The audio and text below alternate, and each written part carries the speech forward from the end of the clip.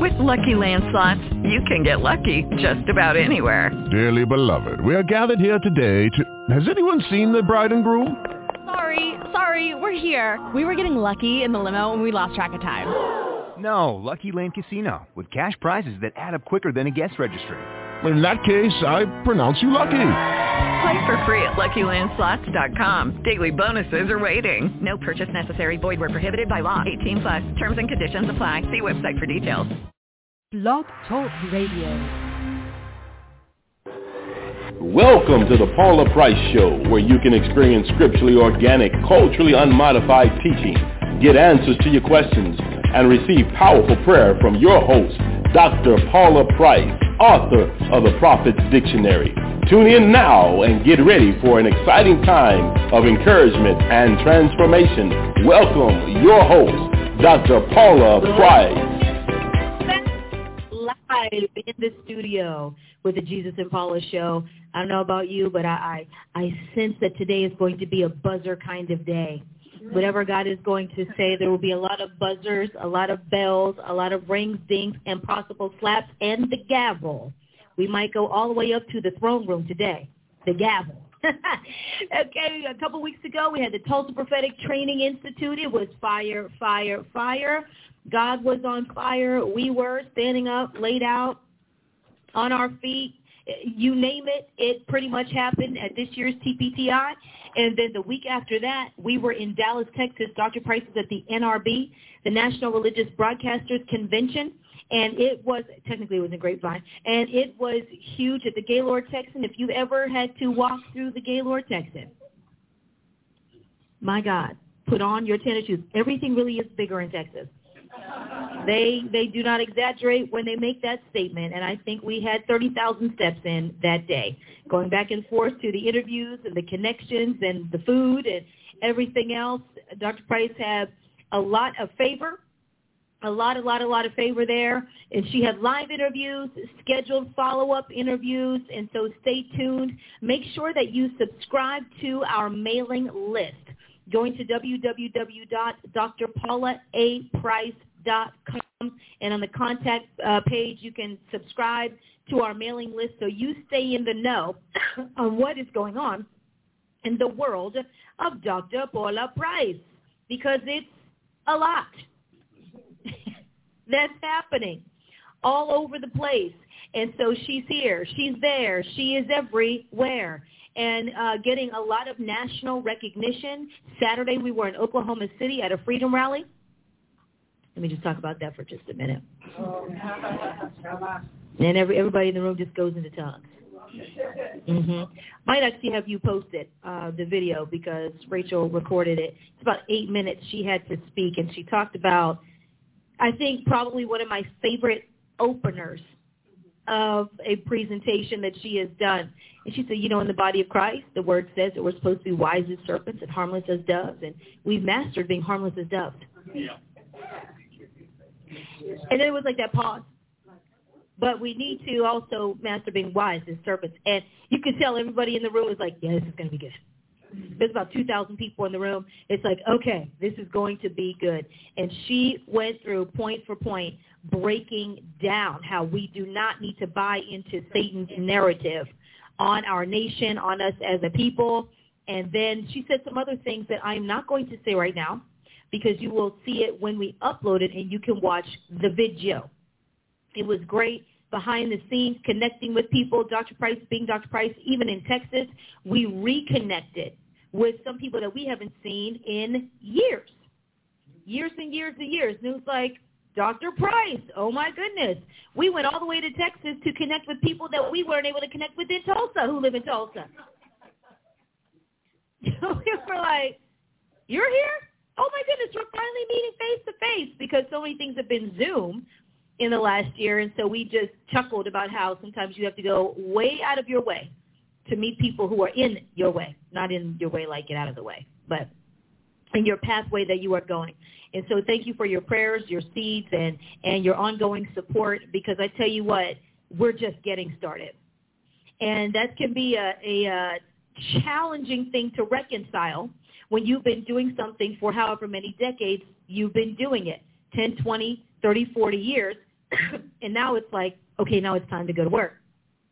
And you can say to yourself and to God, well, what have we been doing all this time if we haven't been working?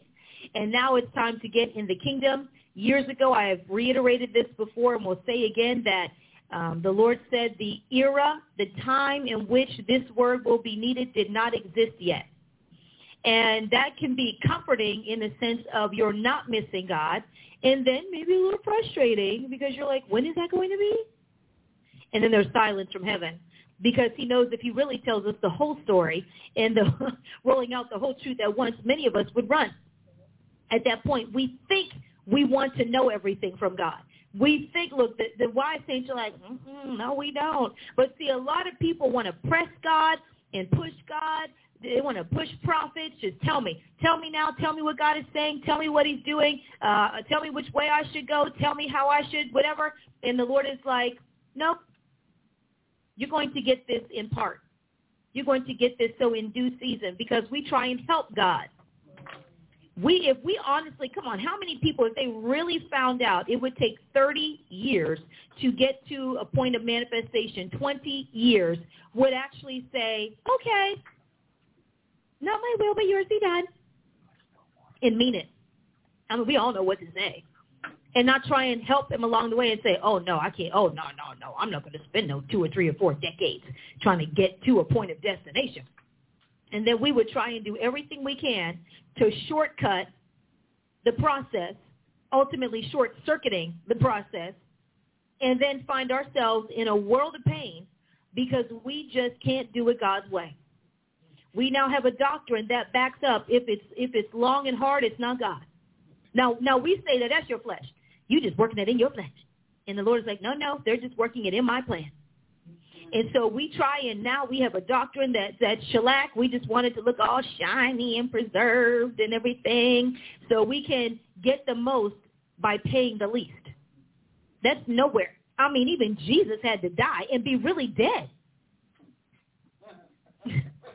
Like 3 days. That's really dead. That's not he flatlined like we see in the movies, and 20 minutes later they come back to life. I mean, we call that resurrection power, and it is because dead is dead. But he was like dead, cold, and in the tomb. He went in the ground. In the tomb. Wrapped up and everything. He was wrapped in swaddling clothes, lying in a manger. And he was wrapped up in the tomb just the same. And he really died and went to a real hell and had to come back. We talk about our trials being hell on earth. Don't we? And we rattle off how much we've already paid the price and what we've already done. And then don't be somebody like me who has been with somebody like Dr. Price. If you're not careful, you're going to piggyback on their warfare. Now, being along for the ride comes with its own set of warfare. But nothing is the same as being the one whose name is on it. That's things you can't tell anybody that happened to you. Things people say to you, pull you in the back room, being in front of judges and carrying on and all kinds that we don't ever have to deal with. Now, what we went through was what we went through, and it was real. But it's not the same at every level. And so sometimes you'll piggyback, underwrite, co-sign, dovetail, and everything else off of a price somebody else has paid. And say, well, I was there. You know, in your household, when your household goes through, you think that because you're a kid in the house that you went through the same level your parents did until you grow up and you realize I had no idea what my parents were going through to keep us in this house, to keep us in the car, to keep food on the table, but you think you know because of the places you couldn't go, because of what you didn't have. And so to you, I already paid. I'm not going to grow up because I already came and I already did this. And then you grow up, you're like, well, how did you do? You get your first apartment, and all of a sudden you have so much less to say about how you were raised. So much less. And so you think you've gone through whenever you are riding with somebody else who's at the top, who is going through. David and his mighty men, they went through with him in the wilderness, but the price David paid to become king was not the same as what the mighty men of valor did to become in their seat. So you can't ever think that your price is the same as anybody else's, even if we're all in the car together, living in the house together, working in the same office together. It is not the same because we all know there are things we were never willing to give up. The times when you said, ooh, I'm so glad, I hope God never asked me to. ... The way he asked, so-and-so. And it's a very interesting thing. So we would try and help the Lord. Wouldn't we? Oh, no. See, he said 30 years. Oh, no, I'm going to cut that thing down to 10. I know people. I know how many times are we dragging our feet on obedience because somehow we think at the point of obedience is when the warfare starts. My life was fine until, was it? I always question that. Always question that when I hear everything was okay until, was it? Why were you on advisement for 5 years? Everything was okay. How come you were broke? Why couldn't you finish school? How come you had no respect from your family? What about, and on, everything was fine. Was it really fine? I mean, we really begin to tell ourselves and convince ourselves of a reality that is not true. In professional circles, that's called delusion. Where we walk around deluded, we convince ourselves to thinking that life before Christ, or at least obeying him or doing something hard or challenging, was better than it was right then. Was it really? And you know that's the devil. That is the devil, not just a devil. That is the devil. Did God really say? Did he? What's your life? I mean, your life really wasn't that bad. And you know what? The honest thing is like, yeah, it was. Actually, it was worse. It was terrible. It was awful. And the price you pay for obedience is nothing compared to the price you pay for disobedience. That's why obedience is better than sacrifice. There's a reason all these things are in Scripture. You are going to pay a price both ways. The difference is one comes with a harvest, and the other comes with punishment. You're going to go through. When it's your idea or God's, you're going to go through. You're going to pay a price, whether to finish your education or not. The price will be paid, whether it's in dollars and cents. In the front end, no promotion later because you don't have the education, and so we can't consider you for that job. I knew somebody back in the day who was offered a job in a bank, really nice job, family, needed the money, couldn't get the job because they never finished high school. And the person hiring them was in shock because it never crossed their mind. They didn't have their GED either. Could not take the job in the bank because they didn't have their GED. Had to go finish school. And then, of course, by the time they did, that opportunity was long gone. And ended up working somewhere else doing something much different and less as far as payment and benefits and everything. Because of that, you will pay in the front end or you will pay in the back end. And you can try and short-circuit the process all you want to. The systems of life will kick in, and they will either kick you up or kick you out. And that's what we teach here. That's what Dr. Price has always taught us about being in the office. I will know if somebody should be in the office because if they should be there, it takes them up. If they shouldn't, it keeps kicking them out. We observe. This is why we have everybody on probation whenever they come into an office, just like police officers. I mean, we act like this is something novel because it's God. How are you on a saying? Who are you to tell police officers? Her husband's a police officer. Congratulations, ceremony, the COVID ceremony. Ceremony nonetheless. All right, got the shield, got the whatever. Congratulations. You are nobody. You are a probie. You are a rookie. And you will be there until we say you're not. And you're going to do a ride along until we can trust you to ride by yourself. Okay? And so we see that in the world. It doesn't matter how people feel about it. These are human lives at stake. It's not about how you feel about how you can handle the job. It's about how the people who know the position, know the opposition. Dr. Price said this years ago when she was getting all kinds of heat and flack because we weren't out there. You need to let those girls be out there. You need to stop sitting on their ministry. You need to stop holding them back. She said, let me tell you something. I was like, oh. I felt like that Claire Huxtable moment, you know, on the show where she told Alvin, and it was like, oh, no. She said, I know the devils that are waiting for them. I know the devil plays for keeps, and he does not care that you're new. He doesn't care that you're this. He doesn't care that you're that. I know what's waiting for them. And it's like, yeah, so quit trying to stop. I'm good. Hiding right here. I'm looking over Dr. Price's shoulder. I'm with her. That's my line, and I'm sticking to it. I'm with her. We go overseas. They try and keep us over there. We came with her. We're leaving with her. We go on trips. They want to keep us. We came with her. We're leaving with her. That's the story, and we're sticking to it. And so we want to rush God. We want to short circuit the process and go around and say it's not him, and then shop around for prophecies to validate what we want to hear. That's the dangerous part. You know you're in trouble when you start shopping around. It's outside of the camp or within the camp to find somebody, usually who you lie to anyway. And if their mantle isn't sharp or mature, they don't know they're being lied to. And so you play them and manipulate them. We know you're going to be manipulative in your office because you're manipulative in your gift. And so you try and manipulate people to say what you want to hear, and then you're going to come back to your leaders and tell them, well, so-and-so said, or you're going to act on it and not say it. And we're like, now who has your ear now? Because you're bold in your rebellion, because you feel you a backup. Well, so-and-so, you're going to go to somebody high in the kingdom and somebody who sends out staple prophecies and whatnot. You know, those little cookie-cutter words.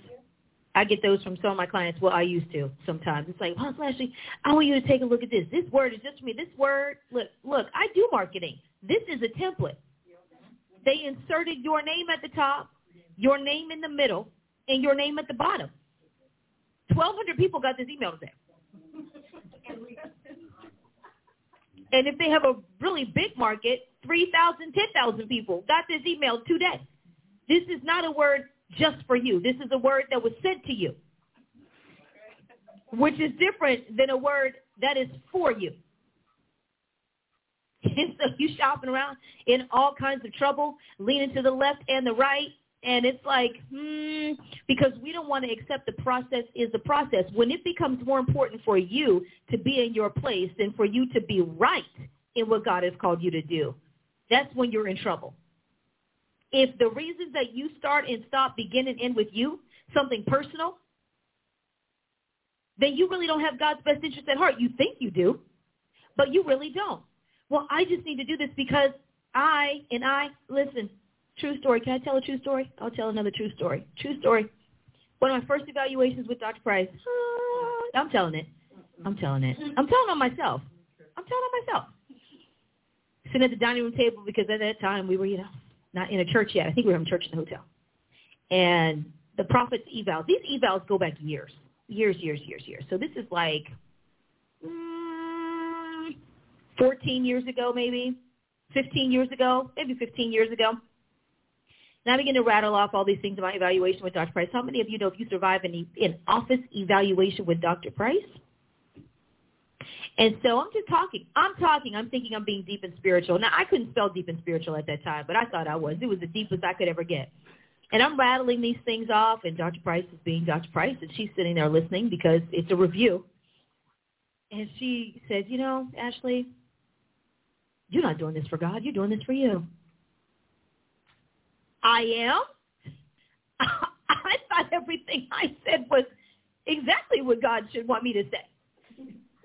And she let me know my reasons were selfish, and they were. Now I can clearly see that now. My reasons were selfish. They were for me. They were how I could be powerful, and I could be used, and I could be this, and I could be that. And not once did I have any one of God's considerations in mind. And she said, so it's going to be a while before you're ready. And I was like, okay. I was so stunned. I was so stunned. I'm here. I stayed in Tulsa. Part of my family was so against it, and I should be doing other things, real things with my life, and a career on the East Coast, and living in a sweet apartment, and driving a sweet ride, and doing all this kind of stuff. And no, I'm here for God. No, you're not. And I was like, wow. That blew me straight down for like 5 years, and it caused me to really reassess, why am I doing this? Wow.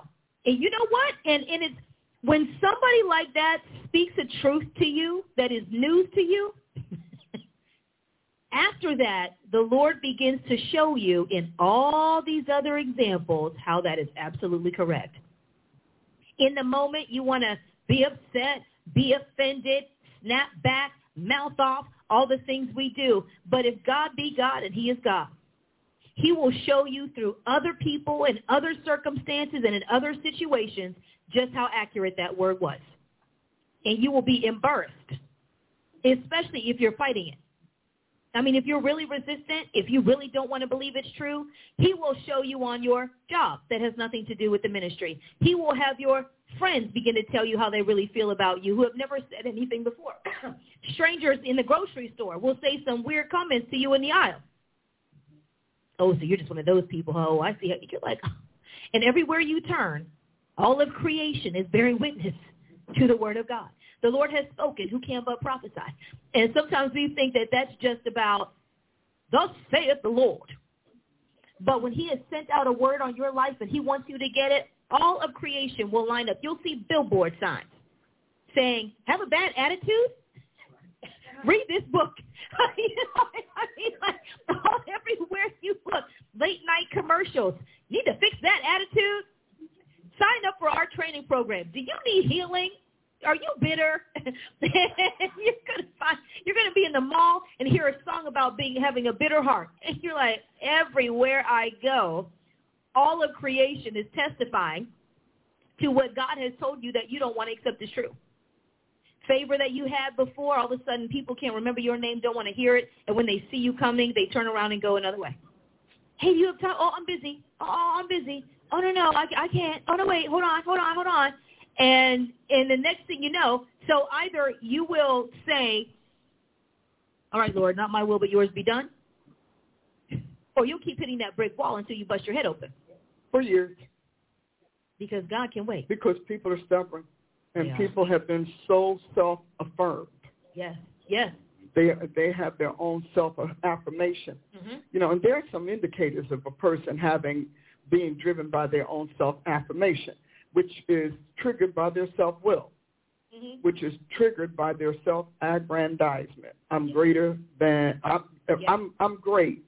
I'm greater than most people know, and if I just get an opportunity, everyone's going to see how great I am. How great. Yeah, and so, but that has to do with either too little or too much affirmation. Mm-hmm. In other words, there are parents who raise their children with everything they do is good. Their failures are good. Their plops are good. Their poop doesn't stink. Their vomit isn't nasty because they are over-affirming parents. No, we don't call it that. We call it this. We don't say that. We say this. And so there are parents who feel like because they themselves are either under-affirmed or excessively affirmed as they grew up, they decided that anything that comes from them is obviously better. So you get that. So, and then you come and you sit in these churches where they affirm everything you do. There's no such thing as sin. Yeah. You're really not a sinner. No, that's not really sin. But God knows your heart. Just be yourself. If God doesn't want you to have it, he'll take it from you. I mean, if he doesn't want you to be that way, he'll step in and fix it, throw you down, roll you over, leave you for dead, something. And so you've got the parent in their formative years, and then you have that spiritual leader in your developmental years. And so when it comes time for ministry, it is a foregone conclusion that you're perfect. Ah.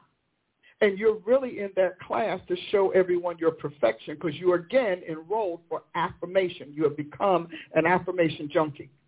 Ooh. Wow. And so if you don't get that, then that childish thing in you will pop up and you'll start having tantrums, you'll start tearing up stuff, you'll start pushing yourself in because the big deal is that you must change everyone's mind about you to what you think of you. That was free. But you can go and do a little something with it. See, you have to ask yourself, why am I so obsessed with this? Why am I so driven? What is it about this whole thing that turns me into another person? And your objective then becomes proving to the outside world what you already know about yourself inwardly. So you enroll in classes, and as long as you get the right teachers, instructors, and professors, you are in that class. The minute they don't appreciate you, because appreciation is that fuel, that drive that you're going after. They must appreciate you the way you appreciate you. And thus the way you want to be appreciated. So you get caught up, and so your whole life is embroiled in this, and you have a series of people meet you because you have mastered this thing. This thing has been contrived to a masterful drama.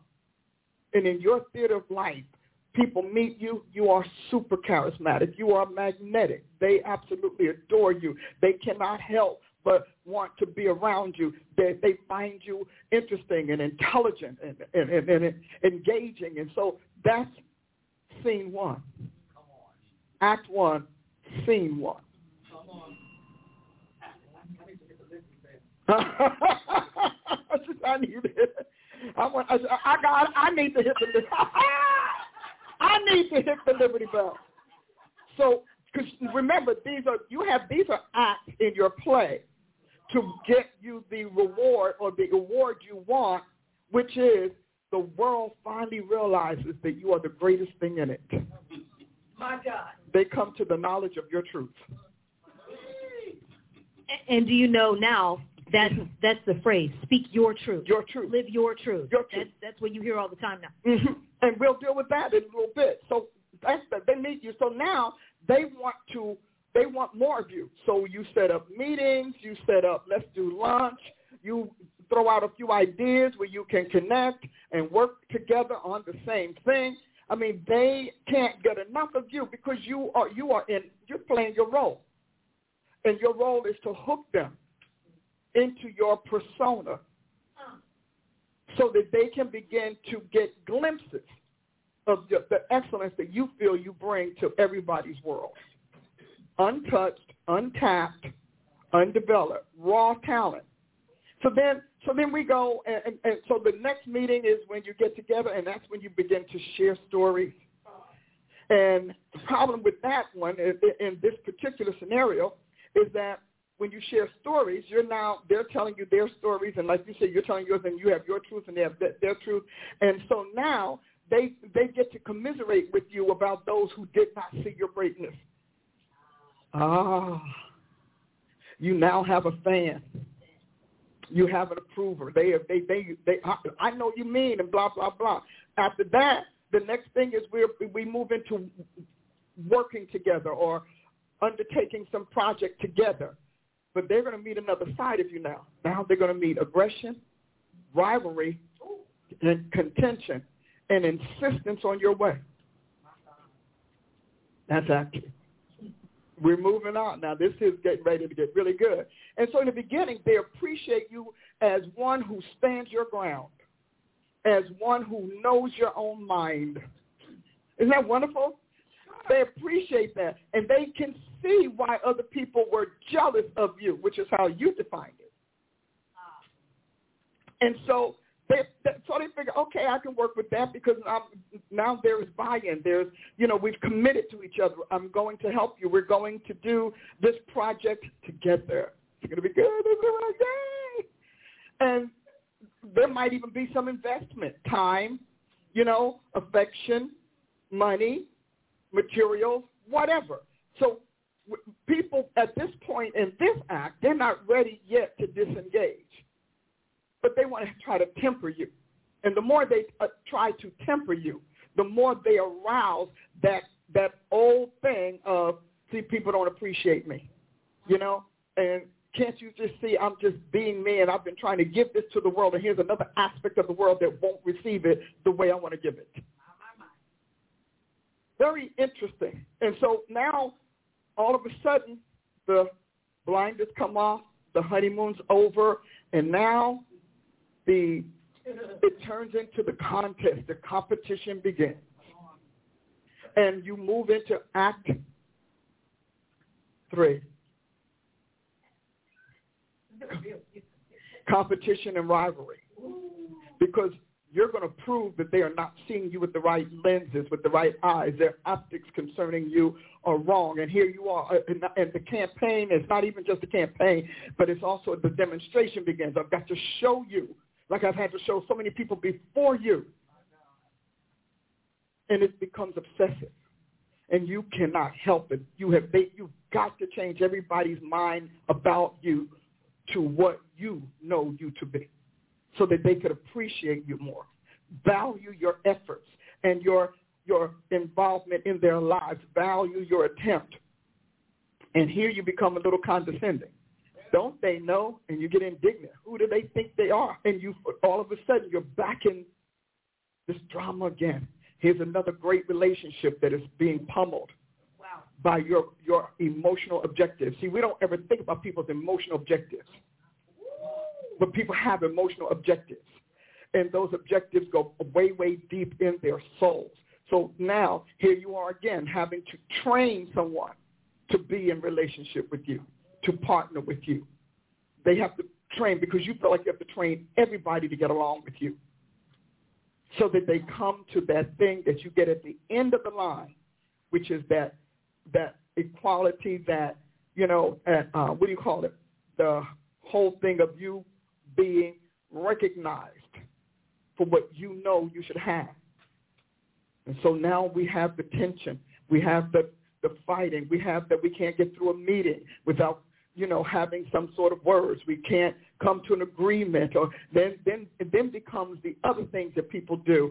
I'm going to best you, and I'm going to outdo you, and I'm going to go after before you do, and I'm going to let everything about me eclipse you. And if it doesn't, then it's going to deceive you and mislead you.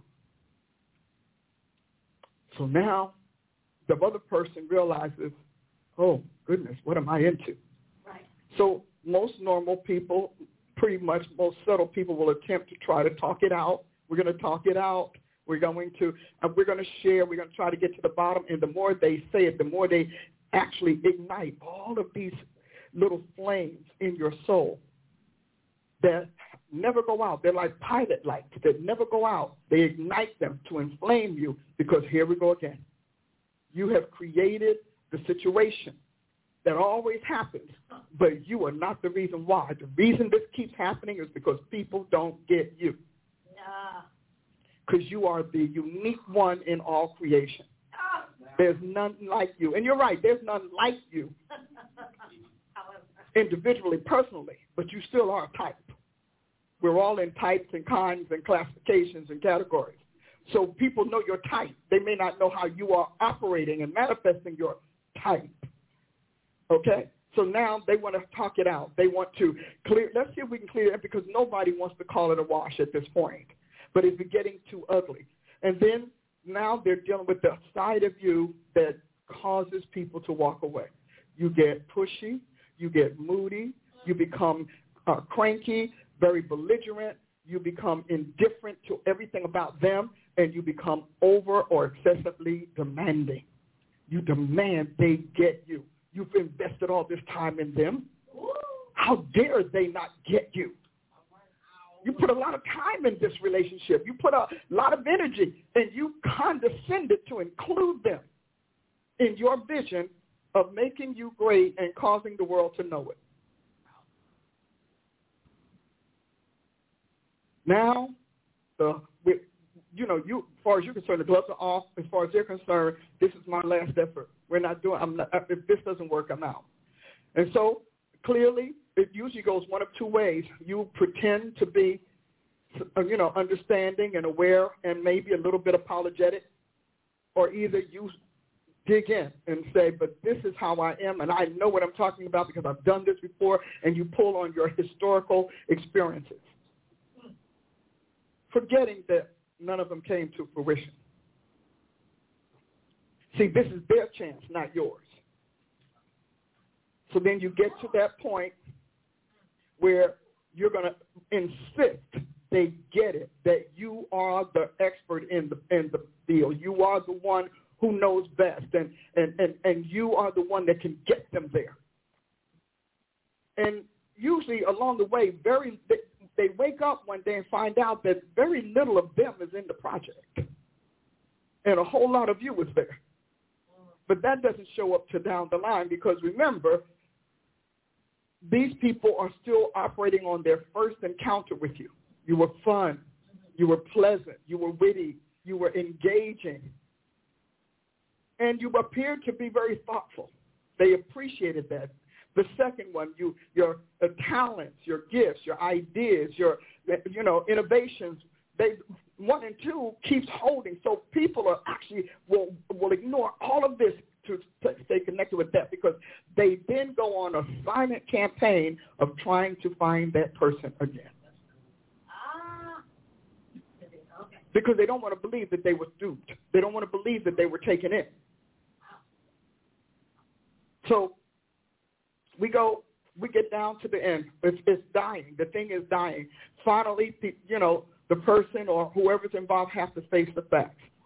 I was misled. I was hasty. I jumped to the conclusions. What I saw was superficial. And we can go you all probably can think of other lists. But in the end, they have to come to terms with the reality that this was a bad deal and you are very difficult to work with and that nothing that they say will happen with you will come to pass because they have to deal with too much of you and not enough of what you can do. Wow.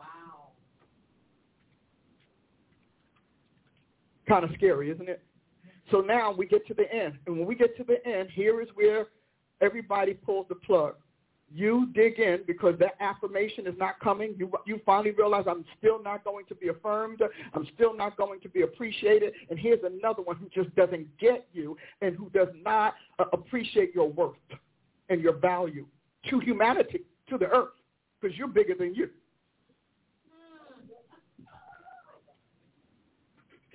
So you're bigger than you.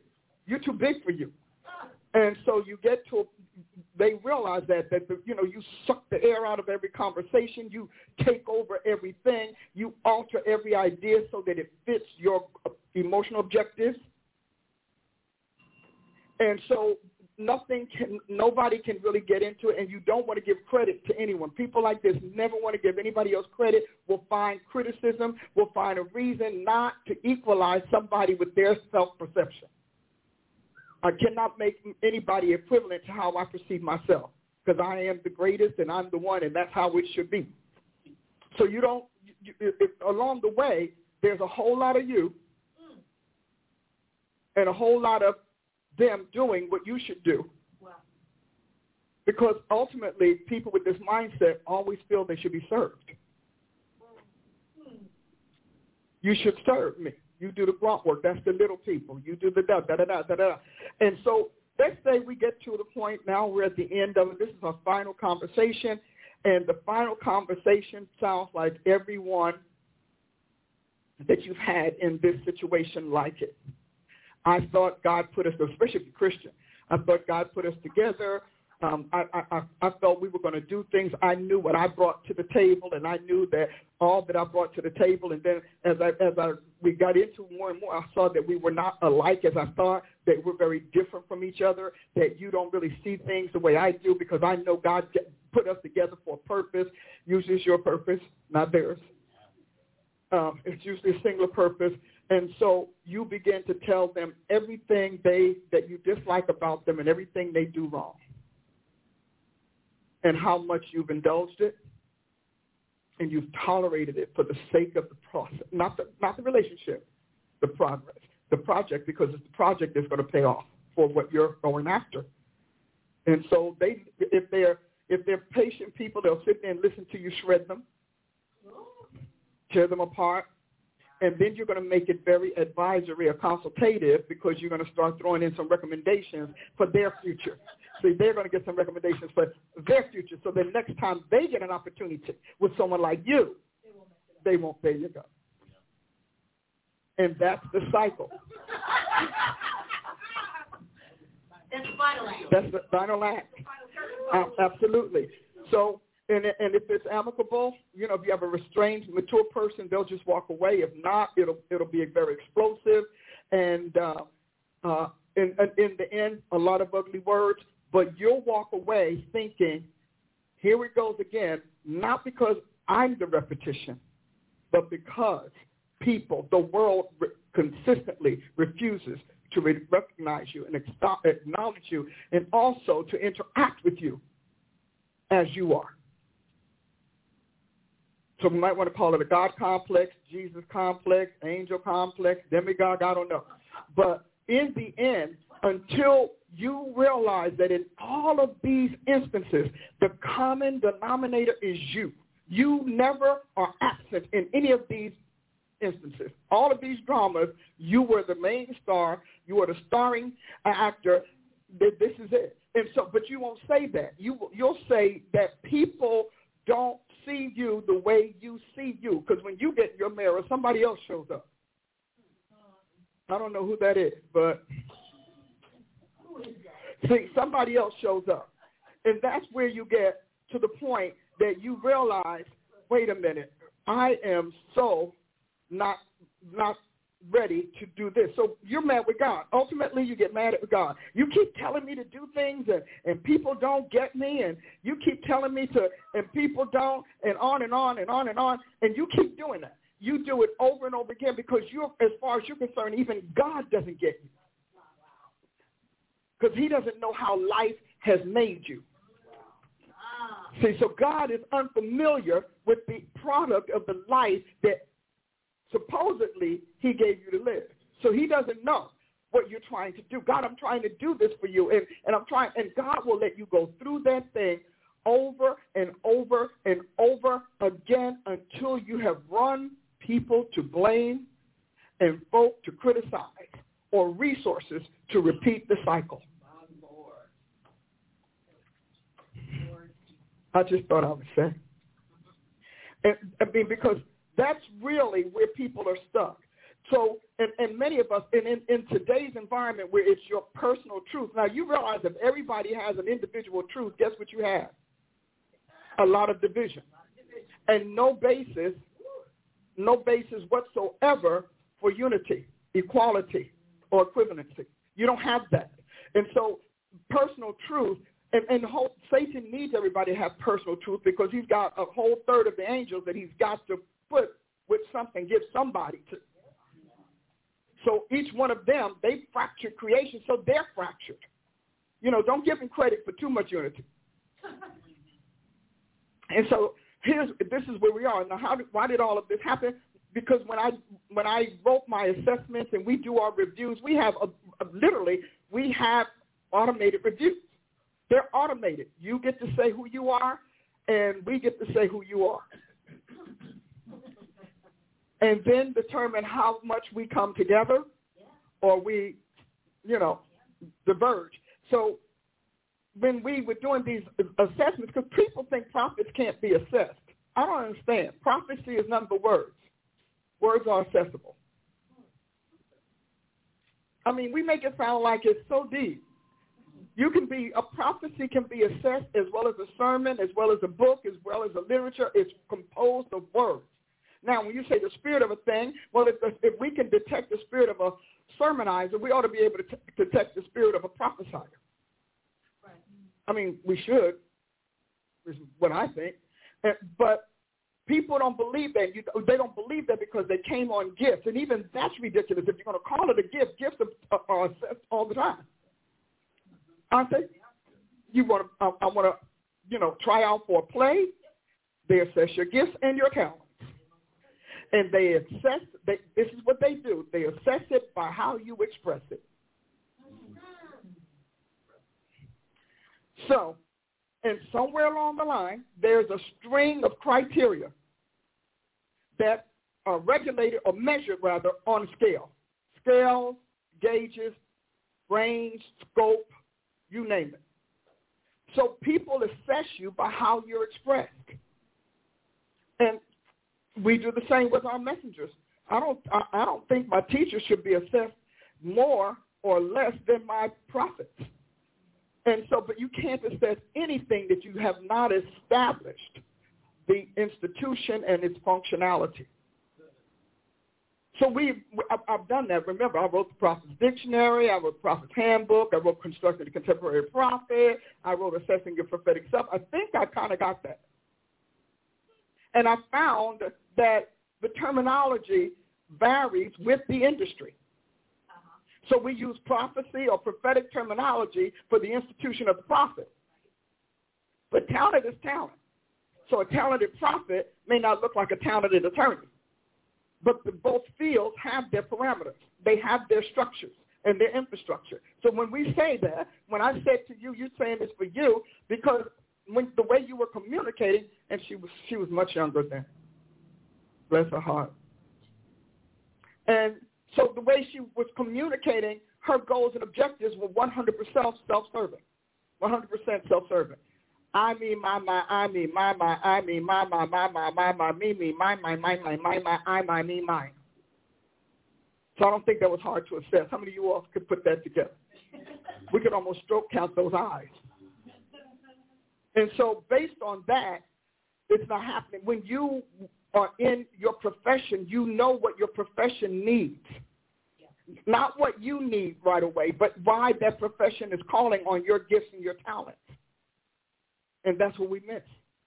Why is God calling on your gifts and talents as a prophet, as his messenger, as a voice of his word? What is it about you that makes him, out of all of his billions of options, say, but you're going to be my prophet. You're going to be my messenger.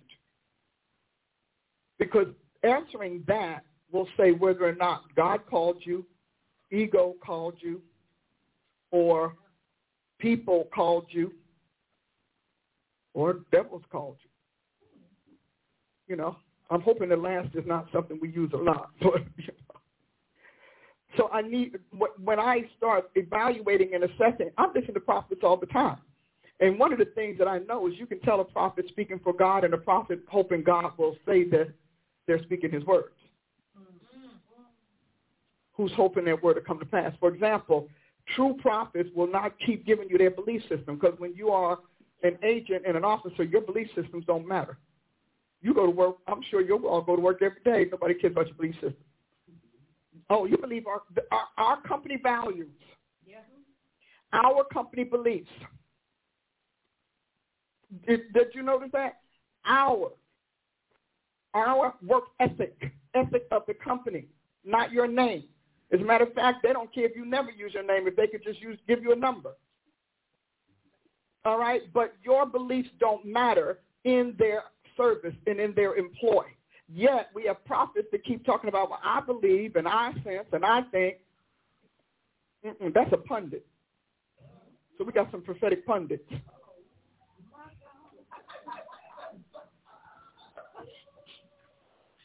I shouldn't say that? Okay. Was it recorded? Okay. All right. Because when you understand who you are in God and you understand what it is to be in a high position with anybody, you know, then you have to know that God has a way. You are entering something that has existed forever.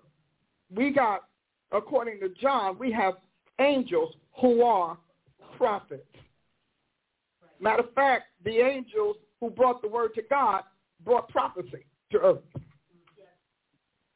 So if that's the case, just think about it. If that's the case, then you need to recognize you can't even go back into God's world and decide whether or not you want to sense and think and believe.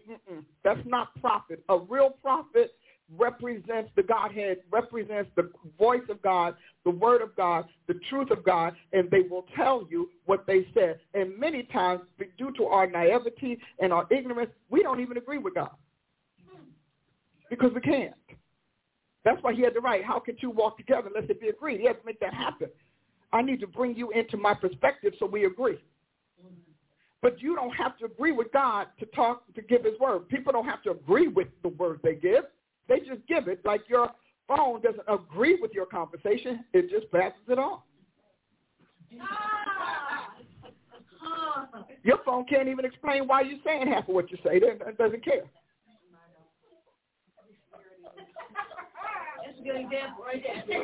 Can you imagine you're in the middle of talking and your phone is saying, Baba, That's not true. That's not how it goes. And if I'm going to continue this call, you're going to say it the way I want. That kind of attitude we call God.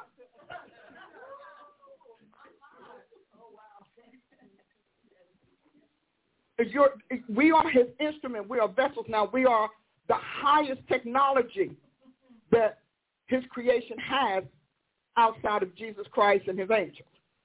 When you talk, we keep thinking that we have it. A gift will always wonder. An officer will always know or at least express what God says ignorantly. And the office will always give God credit. See, as long as you say, I sense and I believe and I feel and I think and whatever, you're actually taking credit for the word. And that's how we know you're not in the office. But when God wants to have the official side of that thing show up, he won't let you take credit for the world. He'll make you say. See, because we think we're doing that because it's a safeguard. If it's not God, if it doesn't happen, then I could say, I sense, I believe. But see, an officer can't do that. We have to act on what the organization says. So whether you agree with it or not, whether the word happens in your time or not, because, see, prophecy is not time-bound. Jeremiah died, and he still didn't see the word. But Cyrus did come, and Cyrus did send the people back home. But Jeremiah didn't see it in his lifetime. And so you cannot say how God's going to do it, and human understanding cannot even begin to pierce God's nuanced intentions for anything. For example, you've got a prophecy and you give it to a man that says that, your son is going to do blah, blah, blah. No, I'm sorry, you're going to do so and so and so and so before you leave this planet. The man gets sick and sick for a long time, but the son does it. Because God is always dealing with the seed in the gene pool, always. So we think that we know by human events how human events are going to make something happen, but God's speaking to what he did, and we speak into what we're waiting to happen. I think one of the most powerful words about the prophetic and prophecy that I have read in Scripture is, call those things that be not as though they were. You can tell unenlightened translations change it to are because they're not a prophetic publication. Because call those things that be not as though they were is saying, take heaven's past tense and speak it into earth's future.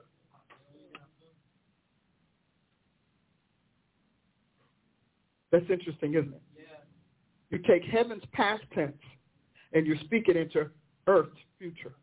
So in God's word, as though they were, because all of his works have been finished from the foundation of the world. So everything we prophesy is past tense for God. Isn't that a good thing, though? Yeah. Everything we prophesy, I don't care what it is, it's a good thing for God. And God said, I tell you of the former things before they come to pass. He didn't say before I made it, whipped it up. He said before they come to pass, because earth is constantly parading through the generations things that God ordained and embedded in creation before the foundation of the world and from the foundation of the world, which is why training prophets is not as complicated as people like it to be. Because in God's mind, and I can give you a biologic truth back for this truth. Every human being is already in the womb, in the egg and the sperm of their parent. They're there. Seed within a seed, within a seed, within a seed, within a seed. God wrote a book on every seed. So if he wrote a book on every seed, or at least wrote the lifespan and the lifetime, understand, if he did that, then of course everything that seed is to do and become in the planet is past tense to God. because God saw and it was good. This works, that works, whatever. Even the destructive things. I mean, we think about it. He said, I created the waster to destroy. Now, the waster thinks he's a self-creation. But God said, I created the waster. He said, the deceived and the deceiver are mine. See, those are attitudinal consciousness that we must adopt, not just embrace, but adopt and assimilate in our prophetic mantleship. Because they become regulators that let you know this is realistic, this is not, this can be, this won't be, blah, blah, blah. God has to do that. And he does it because he has got to be Alpha and Omega and then the engineer between the two. It's a different attitude. I don't know if this is speaking to you, but it's a really different attitude when we think about it. Does this speak to you? Yes.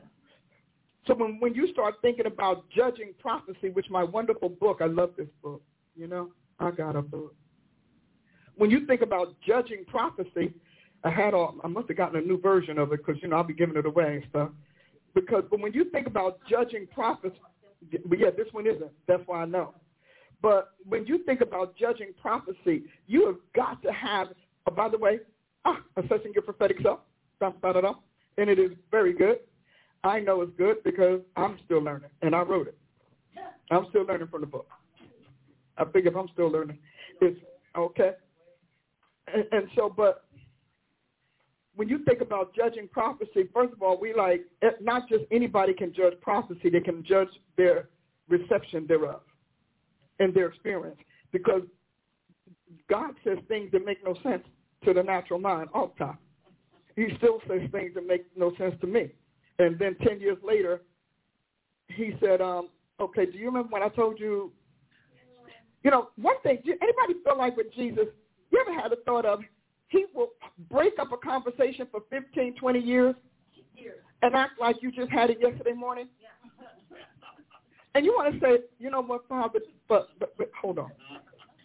Father, Lord, do you realize how much time and life? We've lived a lot of life since you introduced that subject. You realize how many calamities we had and how many things, kids got grown, went to college, got degrees, moved out. I'm an empty nester, and you're acting like what? But I'm going to share something with you if I can, because I think it's important for us to understand. If you have the book, page 50. If not, buy the book and follow what I'm saying. As a divine communicant, that means prophesier, prophet, visions, dreams, sermonizer, doesn't matter. Anybody who's given voice to God. As a divine communicant, you will be called upon to give opinions and advice and to render decisions on countless things. The portal to it all is judgment. Really? Judgment? Where there is comparison, there must be judgment. Should you be asked to arbitrate conflict, you will need to put on your judging garment and distance yourself from the matter far enough to be fair and impartial. Prophetically speaking, assessment is impossible without judgment. For that is the galvanizer of all opinions. Every day, living prepares you to judge, from what you wear to what you eat, to whom you will speak to, and how you handle the unexpected. None of it happens without judgment. If a judgment meter was strapped to you, it would register that you judge more than you would like to think, that you would like to admit. People judge everything and everybody all the time. It is normal and, in most cases, healthy. Without comparison and contrast, the key components of judgment, you could not make good choices or create a baseline for concluding anything. As a future assessee, you should become familiar with the fundamentals of judging and become comfortable with doing so in the name of the God of truth and righteousness whom you serve. Suggestion, review Isaiah 11:1-5 for judgment's dominance and a prophet's functions. Judging helps you decide what to choose and what to refuse. In a world in which two diametrically polar opposites dominate all things, the ability to render sound judgment is a safeguard, a precaution no thinking person can do without. It may be that there are so many kinds of voices in the world and none of them without significance. When it comes to divine communications, Paul's comment in 1 Corinthians 14 alludes to its place in assessing. Discernment and detection are high judgment faculties. In this passage, he implies that every sound has meaning, every voice has a language that must be analyzed and judged as to its identity and intent. No wisdom could be more pertinent to prophecy. Beloved, believe not every spirit, but try the spirits, whether they are of God, because many false prophets are gone out into the world. 1 John 4:1. This passage from 1 John amplifies the point. Every prophet's voice is influenced by some spirit. I don't know, but I think that's kind of like. Yeah. This puts discernment and judgment in a class of their own. John warns us to try every spirit by its confession, and as these can be extensive in behavioral, it's conversation. John's yardstick or plumb line is Jesus Christ. What a prophet says about Jesus Christ's incarnation as God's first begotten Son tells you what spirit is speaking through that messenger's mouth. You have heard it said we are to try the spirit by the spirit. Nowhere in Scripture is it specifically stated that way. John is emphatically speaking about the prophets circulating among his flock. He is quite adamant about the subject and elaborates on it when exiled to Patmos. There, the Lord Jesus' angel expands upon what John admonishes in his first epistle. He exposes false prophets, the end times ultimate deceiver, infested with frogs and unclean spirits, using him to voice deceptive messages. Wow. Pretty interesting, isn't it?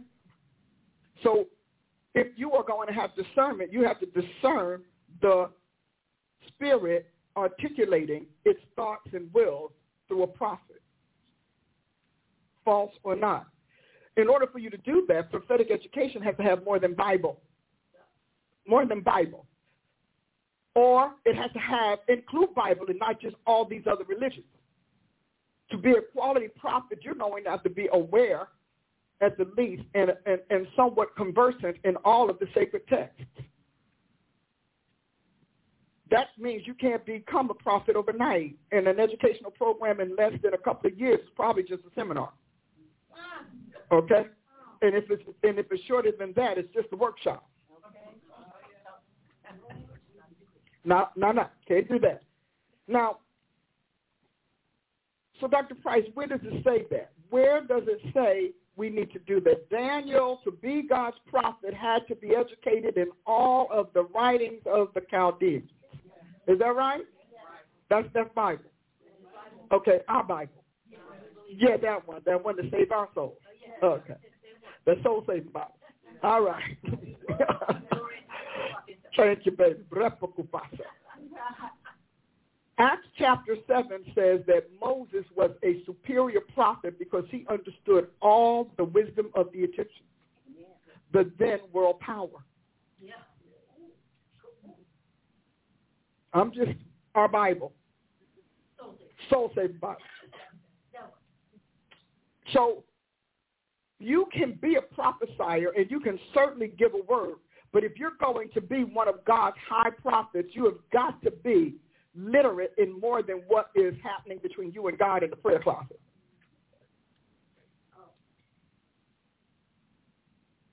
You're going to have to be literate in that. You're going to have to be conversant in that. Does this make any sense to you all?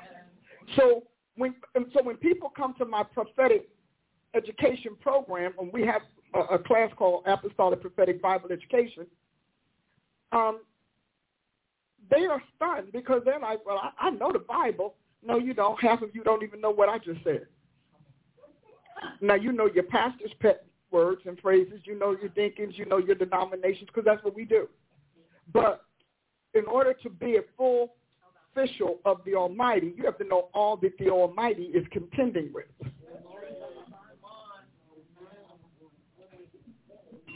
That's different, though, isn't it? Because if you're representing God, you need to know what God is contending with. What is it that God has to fight?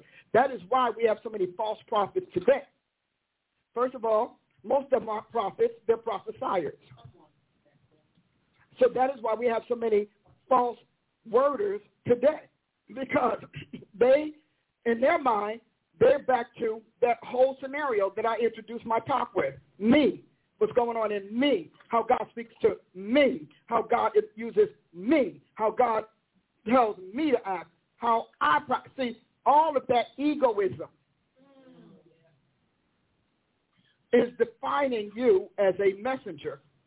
And it could be a soul messenger where you're speaking your own soul. It could be a spiritual messenger where you are a divine communicator. But the me factor is what distinguishes who's who. We look at Jeremiah's example when he had that whole argument at that prophetic conference where all the prophets had to come before the king to get the word of the Lord, which was very common back then. And so, all of them were all excited. King, you're going to live. This is going to be great. You're going to win the battle. It's going to be happening. And Israel's going to be here. You're going to be known as the great rescuer of it. Mm-hmm. And so here comes Jeremiah. You're going to lose this war. Okay. I understand now I may be the Lone Ranger in this, but you're going to lose this war. Your people are going to be deported.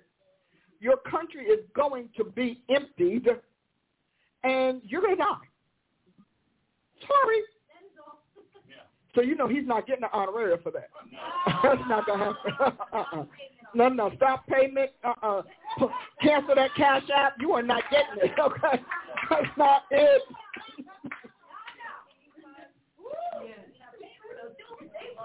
No. Even if doomsday is here.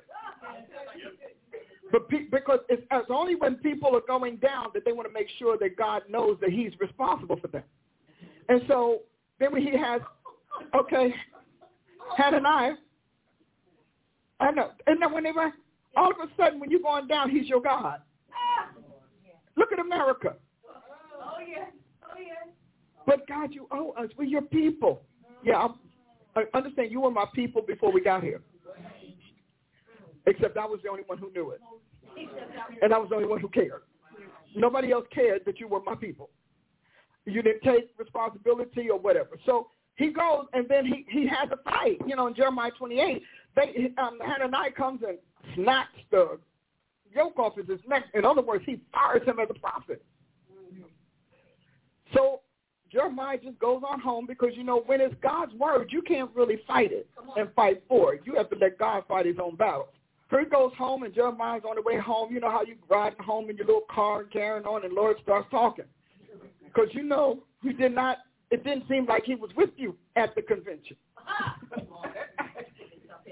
Okay, and canceled your Cash App.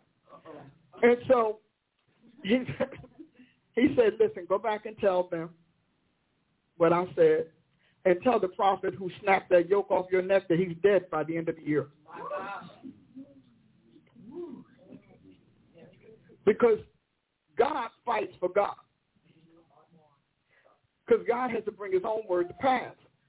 But Jeremiah goes based on what I call the continuum, the prophecy continuum, the continuity of God's character and his responses to sin and righteousness.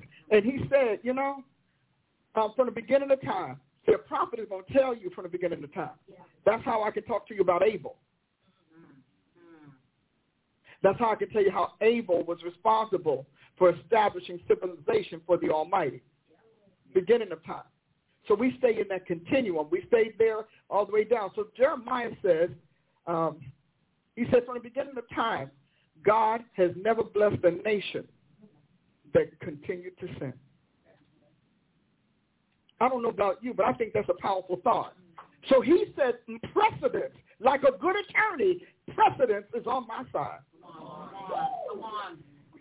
He said, God has never blessed sin, never. And he said, and when a nation sins, he sends judgment, he sends pestilence, war, famine, and he goes down the list. And based on that, he's letting him know my prophecy was not based on the king's sovereignty or not, the king's favor. My prophecy was based on God's historical track record. When a nation sins, he takes it down. I don't know about you, but I think that is a powerful thought. Is that not? So when these people prophesy all of these kind of happy time moments, like when we were coming into 2020, we were getting all of these happy time moments, and did anybody expect shutdown, close down? No. But I reset 2017. I said, but it was harder than I thought. Baby, that was a hard reset. Woo! I said, now, and I talked to him, now, Jesus, you could have mentioned how hard it was going to be. But, Jesus was like, I don't mince words. I did say hard. I said hard and reset. I don't know what else that was. I was like, exactly. I said, because, and even then, he just kind of chided me a little bit. He said, but you know what? The reason you didn't expect it to be that severe because you wanted the prophecy to turn out the way you want. We wanted God to chasten us, not crush us. We wanted God to reprimand us, not wreck us. Exactly. We really, hard reset, but no. We wanted to reprogram. We did not want God to crash the system. I said, honey, man, baby, and if we're fortunate, I said, Jesus, you, Lord, you ever have the moments where God, you just, Lord, like, almost, what are you doing, Lord? Why are you doing this? Jeremiah, really, and it's Jeremiah 28, but he really stood, and he stood not because everything turned out the way he said. He stood, because people don't believe it until it gets devastating. Mm-hmm. So if you look at Hananiah, when you look at Jeremiah 28:9, it says, the prophet which prophesies of, let me go back, I'm sorry. I'm going to go back to this. Then the prophet Jeremiah said unto the prophet Hananiah in the presence of the priests and the presence of all the people that stood in the house of the Lord. This is the annual convention. Even the prophet Jeremiah said, amen. And because Hananiah had told, he had told him this is going to be good. You're going to break the yoke of the king of Babylon and blah, blah. Because I'm not even going to go there.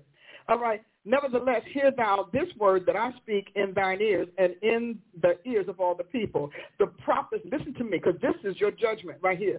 The prophets that have been before me and before thee of old prophesied both against many countries and against great kingdoms of war and of evil and of pestilence. The prophet which prophesies of peace, when the word of that prophet shall come to pass, then shall the prophet be known that the Lord has truly sent him. Then Hananiah the prophet took the yoke from off the prophet Jeremiah's neck and brake it. And Hananiah spake in the presence of all the people. The grandstanding prophets, don't we just live them? All right. Thus saith the Lord, even so I will break the yoke of Nebuchadnezzar, king of Babylon, from the neck of all nations within the space of 2 full years. We had them. Remember, we had them. They gave you dates, times, and numbers and carrying on. In the space of 2 full years, and the prophet Jeremiah went his way. Then the word of the Lord came unto Jeremiah the prophet after that. Hananiah the prophet had broken the yoke from off the neck of the prophet Jeremiah, saying, go and tell Hananiah, saying, thus saith the Lord, not I sense, I feel, I believe. No, go say, thus says the Lord, thou hast broken the yokes of wood, but thou shalt make for them yokes of iron. For thus says the Lord of hosts, the God of Israel, I have put a yoke of iron upon the neck of all these nations, that they may serve Nebuchadnezzar, king of Babylon, and they shall serve him. And I have given him the beasts of the field also. Then said the prophet Jeremiah unto Hananiah the prophet, Hear now, Hananiah, the Lord hath not sent thee, but thou makest these people trust in a lie. Therefore, thus says the Lord, Behold, I will cast thee from off the face of the earth. This year thou shalt die, because thou hast taught rebellion against the Lord. So Hananiah the prophet died the same year in the 7th month. Now, I don't understand how people call the Bible boring. I think that's good and juicy. We done had a prophet fight.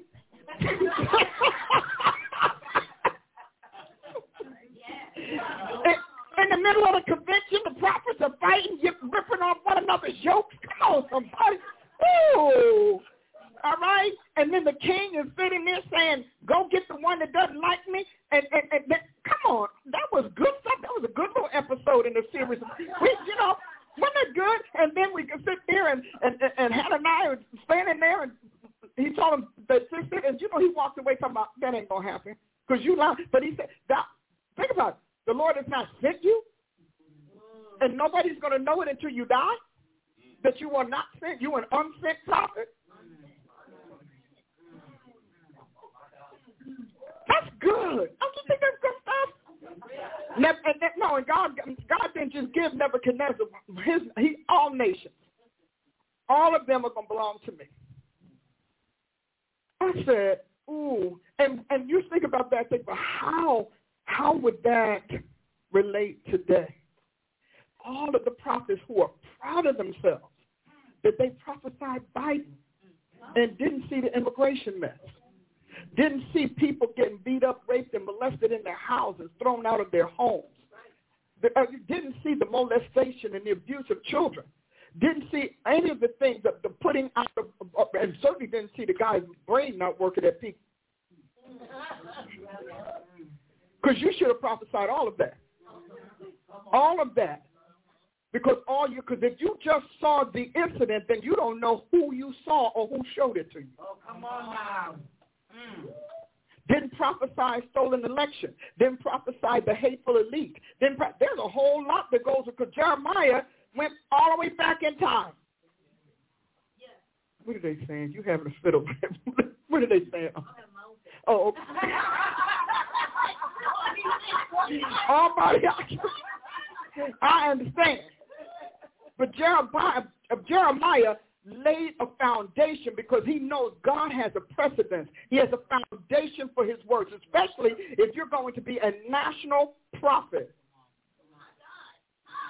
If you're going to be if you're just going to go to the local church's weekly prophetic meetings, you don't need that deep. You just open this little local church, neighborhood. There you go. Local assembly, bring a word, the little church prophet stuff you do. But if you're talking about going national or global, and Jeremiah, we think, was just a prophet to Israel, you don't understand that. I got to hit something. Hold on. I got a slap claw. Wait a minute. I'm going to slap. Yep, I'm going to do that. I got a cowbell. Yeah. I got to hit something. Yeah. Go for it. Yeah. Hit that Liberty Bell. Because you shouldn't have a prophecy that breaks the continuum. If you do, you created another continuum, or you plugged into the continuum of error.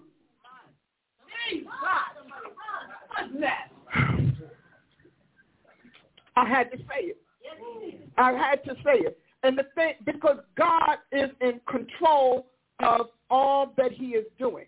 But I'm saying to you, you ought to know God's precedents, and you can't know it without the Bible. You can't be an attorney without knowing the precedents and all of the other cases that have gone before. Well, the Bible is full of God cases. Come on. And prophets, as his enacting lawyers and attorneys, have to know God's case, that you can understand God's mind on various things. When you look at Jeremiah, he wasn't just, because I just want to say this because it's important. I got to do the important thing. Yeah, The Lord, we love to use Jeremiah's call, but we don't pay attention. Jeremiah wasn't just Israel's prophet. He was born. He was stationed, but he said, Jeremiah 1, the words of Jeremiah, the son of Hilkiah of the priest that were in Anathoth in the land of Benjamin, to whom the word of the Lord came, I love this, in the days of Josiah, the son of Ammon, king of Judah, in the 30th year of his reign. It also came in the days of Jehoiakim, the son of Josiah, king of Judah, unto the end of the 11th year of Zedekiah, the son of Josiah, king of Judah, unto the carrying away of Jerusalem captive in the 5th month. Now, that is a whole lot going on there. You could spend almost 4 classes just going through all of that. Then the word of the Lord came unto me, saying, before I formed thee, before I formed thee, before I formed thee, before I formed thee in the belly, I knew thee. And before thou came forth out of the womb, I sanctified thee, and I ordained thee a prophet unto the nations. He said that about John the Baptist. Yes. Same thing. But a prophet unto what? No, Israel, right? Isn't that what it says? Prophet to Israel. Do you realize the mantle that man had, the span and scope of his mantleship? He's a prophet to the nation. Now, his nation is toppling, and God doesn't care. He's resetting creation. He's resetting the world with Jeremiah's words. And Jeremiah is filled with everything that God planned and ordained and appointed for the nations. I'm just going to go on, continue to say what I'm saying. And then he said, then said I, our Lord God, behold, I cannot speak, for I am a child. But the Lord said unto me, say not, I am a child, for thou shalt go and tell all that I shall send thee, and whatever I command thee, thou shalt speak. Be not afraid of their faces, for I am with thee to deliver thee, saith the Lord. Then the Lord put forth his hand and touched my mouth, and the Lord said unto me, behold, I have put my words in thy mouth. See, I have this day, listen to this, this is powerful. I have this day set thee over the nations and over kingdoms. Oh, somebody got to hear. I got to hit a thing again. I got to hit it. Because we don't teach Jeremiah right. He's a weeping prophet. He said, but I put you up. God made him a global messenger, a global prophet to reset, clean up. Look at what I love this. One day God said, I need you to read that. You know you're in trouble when God tells you have to go read something. That means you haven't read it or you didn't understand it well. Okay. So he's like, I need you to go read that. Just go read it. Okay, I got ink on it. I got highlights, everything. Man telling me to go read it. I'm thinking, if it's highlighted, God didn't I read it? And God is like, well, if you read it, when I say it, so me and Jesus, we have this real cute thing going on here. See, I have set thee over the nations and over the kingdoms to root out and to pull down and to destroy and to throw down, to build and to plant. Oh, God, I got to hit a thing. Whoa. Do you understand the fullness of that, the expanse of that mantle? She said, no. We don't. You sure, huh? This man, look at what he had. I love it. He said 1, 2, 3, 4, 5, 6. 6 dimensions of his mantleship. 6 over nations and kingdoms.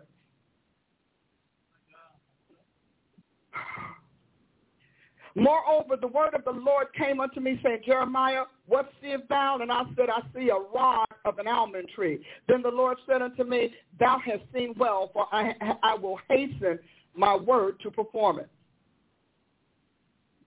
And you can go on.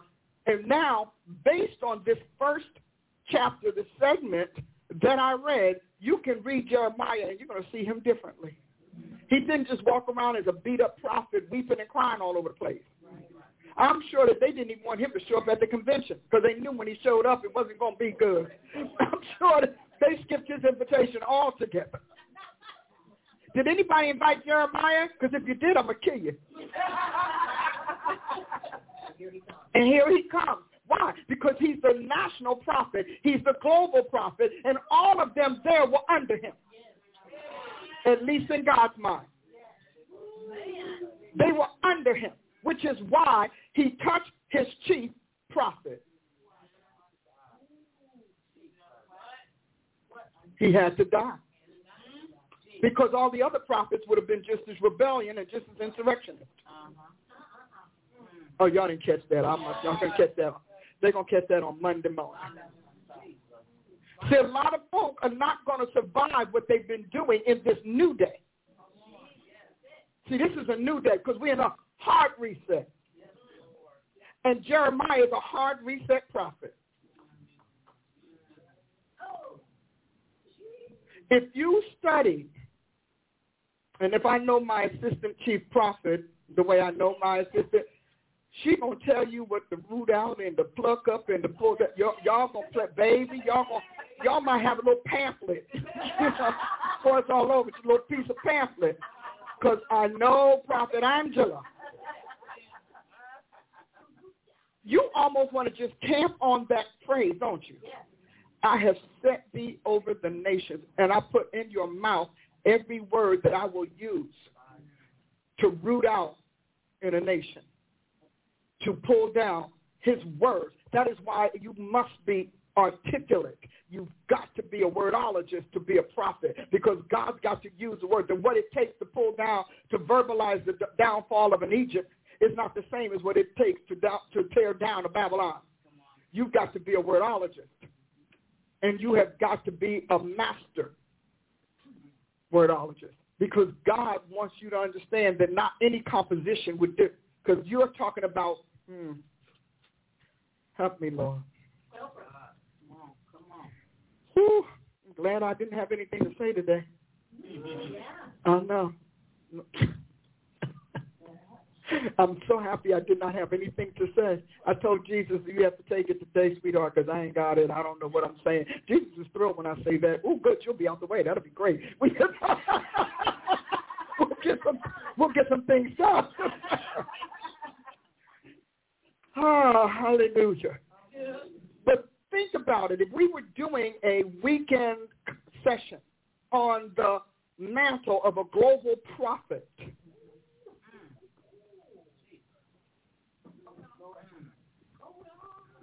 because this is as comprehensive, he gets to tear down and then inseminate the rebuilding, the restoration. And you start looking at his words, you can begin to see this is a root out word. This is you have to know that as a prophet. See, because we come in telling good news and got mad with people.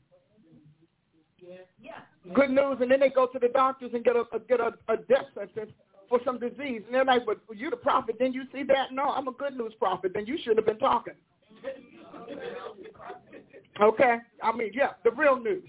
Whatever that is. Or either you stand in front of people and you see they're going to die, or you see they're going to go through, and you don't say it because, after all, the prevailing institution says it's got to be good news. So when your doctor tells you that you have stage 4, you're all right with that. But if a prophet says you have stage 4, we caused it.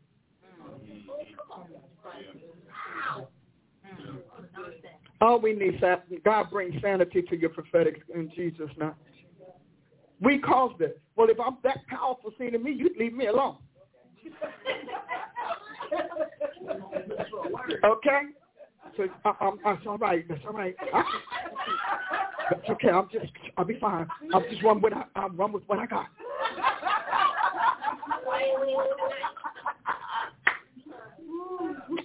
But when you look at what he said to him, and, like we don't even ask people about their prophet's call. Like, how did you become a prophet? How did God bring you into it? How did you become an apostle? They just come in and say, I'm an apostle, and they can't give you anything to tell you why other than somebody came to the church and said it. But that's not in the Bible. That ain't in the Bible. So-and-so came, this evangelist came and made me an apostle. Oh, help me, God. Please, Jesus. This evangelist came through, and the evangelist laid hands on me, and the evangelist made me. Anybody hearing me? The pastor, we had a pastor's meeting, and they came in, and they made me, no. You might be able to see the mantle, but you can't make it. You cannot put me in office because how you going to put me in a higher office than you? Come on.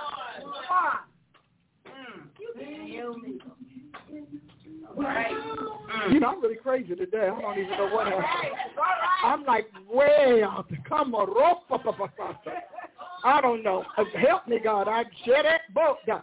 I'm like, but you got all of these people who are made apostles and prophets by lesser officers. Who does that?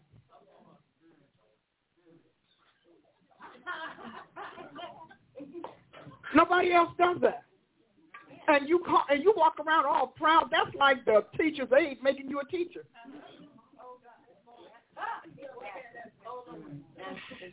Can you do the paralegal gonna make you the lawyer? Okay? But we do that, and people take them at word value. I don't do that any longer. Tell me how you got to be who you are. Why? Because you might have been put there by the wrong person, which means you aren't there. Because the higher official comes and gets you. Those upstairs come downstairs to get you, to bring you upstairs. So if you have no acquaintance with or interaction with upstairs, you still a lobby gift. Stay right in the lobby. Just go on in the lobby for your gift. I said I was crazy. I did. I told you I'm gone. And so because we have to stop. And truly, true office holders and true occupants of these offices are going to say, tell me how you got that way. And how were you installed? Because installation gives you access to the office. So when I don't see any of the other attributes or facilities of the office that your faculties must coagulate with, I'm going to assume that you were put in office by someone who had no official authority to put you there. And what will happen is that you can get away with it for a long time because you'll begin to emulate. If you're in office with someone long enough, you'll emulate. Your clerk will emulate the judge. Because you're there long enough, you pick up the lingo, you pick up the various habits, the attitudes, and all of those things. You have everything but the aptitude. But yet we still do it. We put people in. I want to know. Jeremiah could, every time they ask him, who are you? Jeremiah could run down. Okay? God put, when you look at all of these major prophets, we ignore how God inducted them. We don't pay attention to how he inducted them at all because we church. And church does it better. Like to see that day come. So, and if they do it, they can make you whatever they want to make you in their church. That's your church. You want to call somebody an apostle in your church, that's fine. But don't expect that person to be recognized as an office holder or an occupant of that office outside of your church, your congregation, not the ecclesia.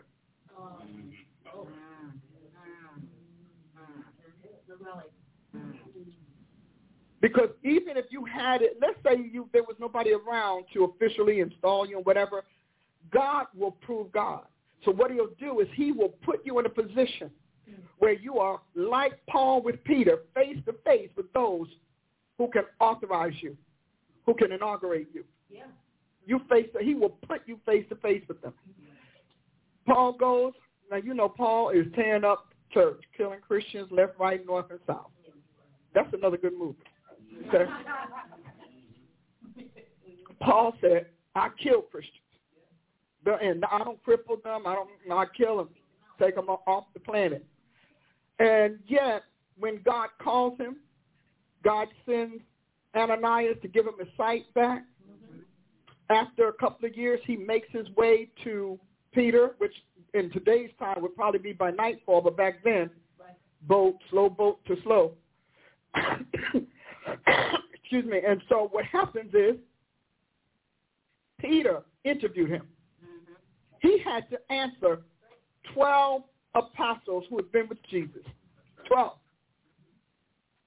He had to explain to them the gospel he was preaching, because we do have Acts 16. He had to answer difficult questions related to it to prove that the resurrected Jesus that recommissioned them also is the same one that commissioned him as an apostle. And for Paul, that had to be very interesting, considering he was a Hebrew of the Hebrew, Sanhedrin, and all of that. Paul had to really prove that he was no longer driven by his past education, culture, customs, etc. He had to prove that because they were in class with Jesus every day for 3.5 years. Y'all want to talk about how hard it is? I can't even. Can you? I can't even. Jesus. Well, I can because I've been that way. But I mean, can you imagine a man saying, "And don't give me that answer because it's wrong," and you still trying to formulate the answer that's going to be wrong?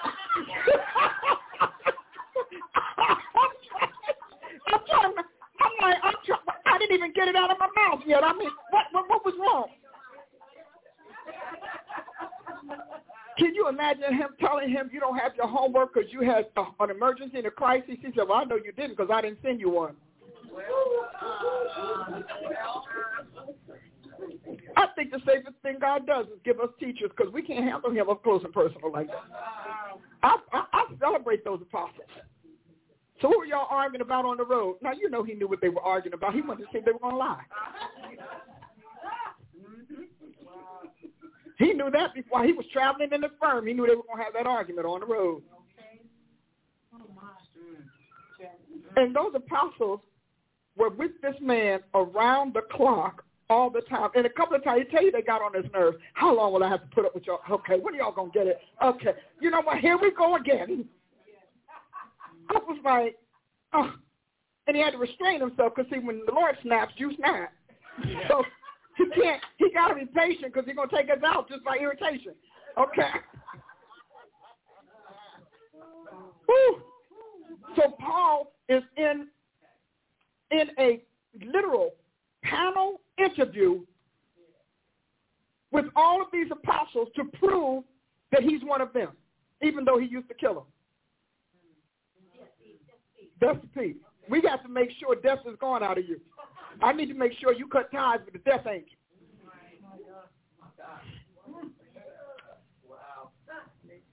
This is important because we don't do that. We don't ask people. First of all, we don't know the word or the spirit or the grace of God enough to ask the right questions. So we start asking about their gifting. You don't want to know their governance. You don't want to know their faculties, attitudes, aptitudes. You don't want to know their consciousness. You barely want to know their character. You don't want to know their academia because that's of the world. That's the devil. The devil's academic. Yeah, he probably is. And he certainly has been doing a lot better with his than ours because here we are. And so Paul is going through this. Can you imagine the grilling? And he said he was with them, 3 days? Something like that. And then one of them had the nerve to be Jesus' brother. Now, you know, if anybody going to catch you, it's going to be the brother. Because, I mean, can you imagine? Because he grew up with Jesus. I said, yeah, Paul, you earned that. And he knew they didn't trust him. And wait a minute. He also knew that if he was wrong, they were going to kill him.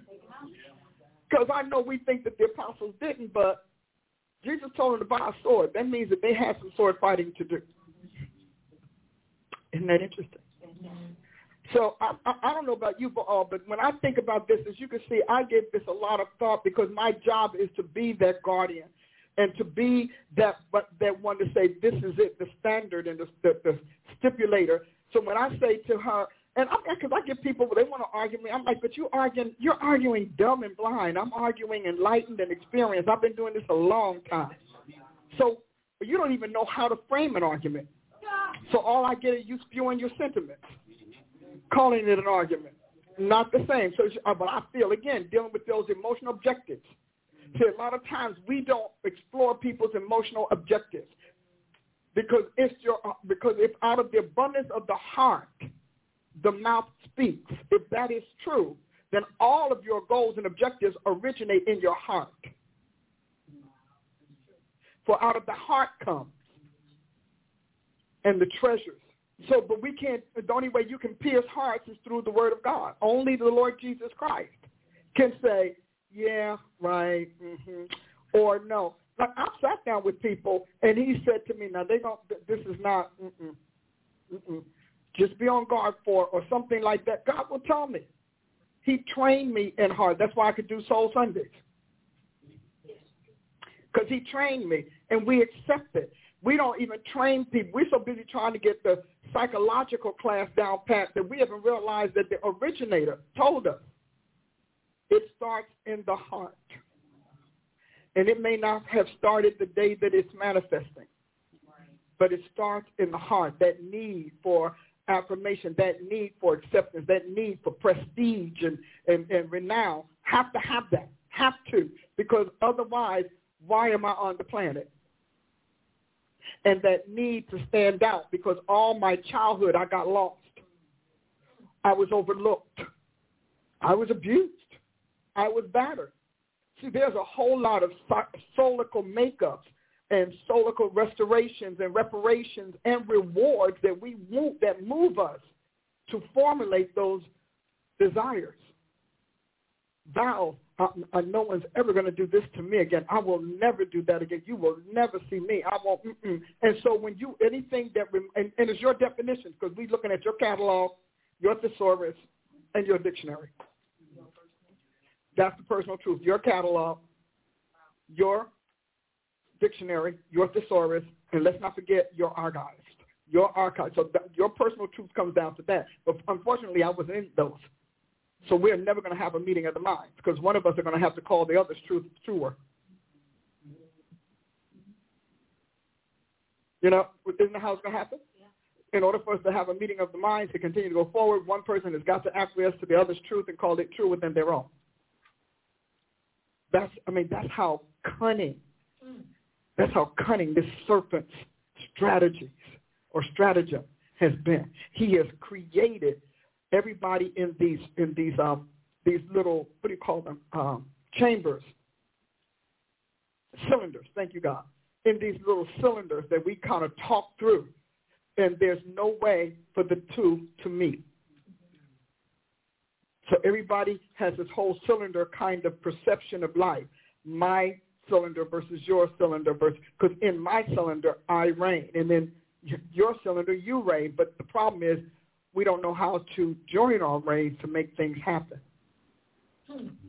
We can't do that because we're all in this cylinder truth. You know, my personal world, my personal orb. And how do you know it's a problem? Because you can't hear anybody else. Because your truth yells louder, screams. And now you're going to tell somebody you're a prophet with your personal truth. Wow. I don't know how that's going to go. You got your personal truth. Your personal truth in your cylinder, with your library, with your archive, with your thesaurus, your definitions, your dictionary, your experiences, and all of them being the dough or the bread of your truth. That's it. Because, you know, truth is bread, and bread is truth. Wow. Did you want to have a comment? Because we got time for you. Can you do it? Can she do it? Traumatized. Today? Well, we said it would be a slap cloth, gavel, bring the gong kind of day. And it is. Bless the Lord. I think that in the future we should, meaning you, should revisit the mantle of a global prophet. Because I say prophets because we're talking about prophets, but people think that global means because they've been to other countries that they are global. Yeah, that's true. And judging, because anybody can travel, not as easily as we used to, but anybody can travel, and say they're global because they've been in various places around the globe. Or now with social media, the globe follows you. Yeah. So you can say you're global because we can find you in various places. But that does not mean that you have the mantle for the world. I know. Right? Right. It doesn't mean that. Okay. It doesn't mean that at all. When you look at him, he said nations and kingdoms. That's every form of government. Every nation's consciousness, purpose, construction. He could speak into their purpose as opposed to their present, as opposed to their future. That's the embodiment. He said he has what God knows about the nations. Okay. So you weren't exactly talking about this. Hey, you had a question. You weren't exactly talking about this. Okay, you weren't talking about this at all today, but I still think it's relevant because we're talking about office and gift. You have mentioned this in a recent Sunday. You sprinkled it around about being a novice. Yeah. Can you address, Dr. Price, I feel like this is, I guess this is a show, but like when your guests ask you a really deep question and say you have 4 minutes to answer. You have 14. But what are some of the hallmark traits of being a novice? Because a lot of times we'll think because we've been doing something for a long time that we're not a novice. And that's usually like the first thing people throw out. I've been doing this for X amount of years and X amount of whatever, and who are you to say, and you can't assess, and or maybe you just got here, and so you can't correct me because, so on and so forth. And so what really are those, maybe you could just go basic, cursory, identifiers and indicators, we'll say indicators, of being a novice, because there might be some of us who've been doing something for a long time and don't realize you have not matured. No. You're not seasoned.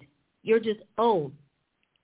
You're just, think about, if we want to bring in the longevity factor, think about the person who's been doing a job for 30 years, the same job. Yeah. So does that make them expert, or does it just make them occupied? You can have a person who says that they have been, I've been janitor for all of these years. Somebody who starts out as a janitor, you're sweeping the floors, emptying the garbage, that's one thing. But you've never went beyond that. That's at 35 years later, you're retiring from floor sweeping and garbage emptying. That doesn't make you insignificant, but by the same token, it's a very narrow capacity for you to have. So that's number one. I always, because when I did a class on virtue, I always said that I found out that virtue, the opposite of a virtue, is a vice. So my quick way of understanding the novice thing is that novices have got to get rid of the vices that would destroy their virtue. Wow. Virtue in God is power and ability. Now, the church, the secular world doesn't want you to know that. But a couple of things that I learned about novice that I thought was really interesting was pretty much how they said a novice has got to be told what to do every step of the way. They will work their list, and me researching, they will work their list, but in the end, my internet left on me. But they will work a list, but they won't vary it. They are very task-conscious, task-oriented. I will do what I'm called to do. They're not necessarily, not because they don't want to be, but they have yet to develop the capacity for innovation and ideation. Ideas don't come to them like that. Not for a novice. A novice is in a hang-on-to-my-position mode. I'm just trying to do my job. I don't want to get fired, and I don't want to get in trouble. It takes a while for a person to move into that area of life where you actually say, okay, I can take correction. I can take instruction. Novices can't do that. And there's a difference between a novice and a newcomer. A newcomer could be new to a field, but quite experienced. So you can't put them in the same boat. But the one thing that I have read was that they don't even understand their scope or the levels of achievement or competency. Like to a novice, effort equals competence. True. So they don't, and they will always tell you that they didn't mean to mess up, but they don't know how to take the steps to avoid it, or they refuse to take the steps. They will unless they are destined to be great or to be very accomplished in an area, they will not research. They are moved by their instincts. Everything about a novice is internal. So they have a big thing to do. And don't let them be Christian. Because if they're Christian, then what they're going to do is tell you, I prayed, and the Lord showed me, and the Lord told me. But you didn't take any steps to be good. Novices do not consider how to avoid errors or mistakes, and they are incapable of repairing them or repairing any of the mistakes or errors or solving the problems. Most novices, they're in it because they want to do something or they want to get a job or this is an entry-level thing for them. It's what they do with their entrance into a field that determines what their particular professional destiny is going to be. They're always forgetting things. They're always dropping balls because their capacities are forming in an ideal world. So they forget stuff. They're easily taken off course, they're very easily distracted, which is why the enemy gets them to get fired. Because they can't. And again, the ultimate thing is nobody told me, you didn't tell me, I didn't know. They love I didn't know because, frankly, they don't know. And what about, we obviously teach collaboration and teamwork and those sort of things, but at what point do you become handicapped by not doing anything unless somebody else is with you to get it done? Well, it's kind of like the Lone Ranger, I'm an island thing, because most novices have yet to be able to allow themselves to be compared with or put side by side with those around them. They would rather come with everything done for them to say, see, I did it and I didn't need anybody. Kind of goes back to the beginning of our broadcast. I didn't need anybody, whereas a professional is always out to win. That's the one thing. A novice is trying not to get in trouble and to just finish a task. That professional is out to win. They really always want to see themselves do better than they did, but they want to alleviate reasons that they won't succeed. And then what about the flip side of somebody who won't really take initiative unless somebody is with them? Like, I'll do this, but somebody else has to do it with me. But that's still a novice mentality because it's uncertainty. I'm insecure. I'm unsure of myself. And I really haven't thought about going to find out how to do it and how to get it right. Isolation is number one. Personal, exclusive credit, number two. That's important. That people don't have to know how little I know and how much I have to learn. To me, that's the next thing. But the biggest thing that will irritate you with a novice is they can't take initiative. And if they take initiative, they will be able to do it. But if it turns out wrong, they can't vary. They're not solution-minded. They don't think solutions. And one of the other things that a novice is not inclined to do as a rule is think prevention. They don't think prevention or preparation because everything is the task. Just remember the task. Let's just do the thing that's expected of us. But as far as prevention, as far as preparation, as far as anticipating, like in your leadership training, we had that whole section on anticipating your project failing. Yeah. What are your fail-safes? Yeah. Novice don't think fail-safes. What are your safeguards? Novice won't think that because those capacities have to grow. They have to be put in you, and they come through experience. Novices don't think crises because they think I'm doing what I know to do. I'm doing it right. So why should I be concerned about a crisis? Why should I be concerned about an upset? So there's a lot of the mentalization that doesn't exist, even though the manualization is working, is happening. And so, one of the things that I've learned at the church is fond of novices, because we like to give people credit for effort. Sure. Because we're always in this redemptive mindset. Well, I don't want you to feel that, because they may think that God rejected them. But if you look at what God rejected, you wonder if we even had a plan. We're glad we're still here. God will tell you. God says not a novice. He talks about no novice because God's in it to win it, and a novice will guarantee you fail. That's one thing you can bank on. A novice will guarantee you fail, that you look bad and that you mess up, because they always have holes and gaps and deficits in their perspective of what's required. Wow. All of these gaps. A novice is not going to sit down and say, so let me pick your brain. You will rarely hear not, because the novice wants you to know that their brain is full too. You got a brain. I got a brain. Because when you make enough mistakes, you start thinking about, what, I'm going to ask you a couple of questions. Shit, they both. I'm going to say, yeah, they both sure.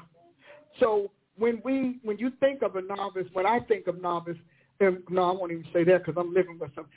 When I call you that, I'm not talking about hurting your feelings. Because see, if you are called to greatness, that doesn't hurt your feelings. It alerts. It doesn't hurt, it alerts. Remember that. It doesn't hurt, it alerts. It doesn't hurt, it alerts. When it hurts your feelings, it's because you are locked into and you have decided you will be a novice as long as you don't get offended. Offense, because you see alerts as offense. Okay. Lack of approval. See, again, we're going back to that affirmation and that endorsement. This what you just said right here about not taking offense at those corrections. That is so true, because I remember some key corrective moments. I've had over the years that were not tied to any kind of blow-up or calamity, because sometimes people think like it just has to get to something being leveled in order for you to come to correction. And in my observation and experience, those moments happen because all of these other moments were ignored. Exactly. All those things along the way. No, and we need you to do this. And that's true, because I remember you teaching me so many things along the way, totally green, no idea, or it's not sinking in, and saying, okay, I need to get a book. Mm-hmm. I need to, clearly, if I keep having this moment, there is something else I need to do to open my eyes, to turn me from darkness. Okay. To change, like, somewhere. But if you really don't believe that your mentor is right and accurate in what they're doing, then you won't even give that consideration to say, okay, listen, you choose to say enough. Right, and say, okay, and I would say revert back to what you opened with, you just don't get me. I mean, I think this whole thing has come full circle. And a novice will always put the blame on the mentor and the leader because, again, their ego is looking for affirmation. A novice will always tell you you're wrong. They will always tell you you're wrong. If they ask questions, it's just because they, one definition say a novice is always working according to their own brilliance. Not my words, but I thought it was worth saying it. Something you would say, though. So it's how brilliant you see yourself. That's it. A novice will always interrupt you when you're trying to instruct them because they want to give you the excuses and explanation about how they are. Yeah. I'm just being me. Yeah. And so you can't develop them. And most novices, unless they're called to you for instruction or counsel or edification, you always have to force it on them. See, you can tell it. So when I said I said to my group, all y'all novices and you're carnal. Novices will always, in Christianity, stay carnal. And they will explain their carnality as, God understands me, you don't get me, but God does. Like, because God gets you, he accepts that nonsense you're doing. You know what I mean? So we're doing, I'm putting in my training manual that I'm doing for the prophetic and even for ministry, I am including all of those elements. We're talking about emotional insecurity, We're talking about knowing people's emotional objectives, because you can get their mental objectives, their career objectives, and their career objectives may be misleading.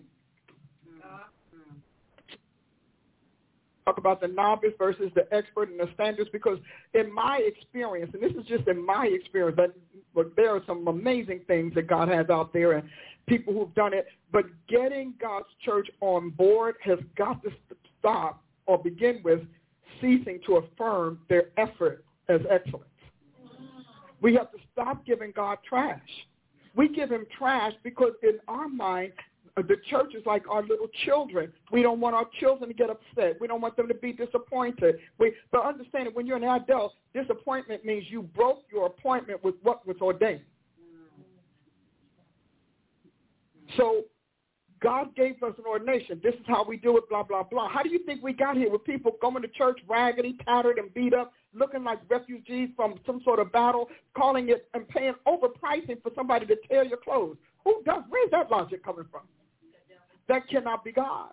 And so it's very difficult to do this, but in terms of those that the Lord will entrust to my care, we are not going to do this. So ultimately, when I realize that a person is untrainable, I don't start training them. I just shut up. I really do. You know I do. We had a woman that I was going to prepare her to go on the road with me, and I just wanted to give her some communications lessons. And she said, "Don't mess with my speech now. Don't mess with my talk, because this is how I am, and so this is how I'll do it." And I never talked to her about it again.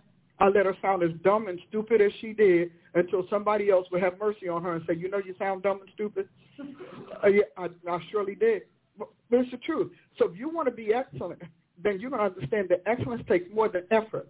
Excellence takes humiliation. It takes embarrassment. It takes crushing. It takes crumbling. It takes repetition. It takes drills. It takes grills. It takes a grit and the guts to go ahead and suck it up for the outcome you know God ordained for you.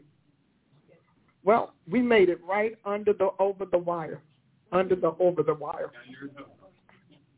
I just wanted you to know this was a fun time today. I gave it to the Holy Ghost. I said, "Now, Jesus, I got nothing." That's what she did. She just clapped. "Woo, I got nothing." And so he decided to do what he did.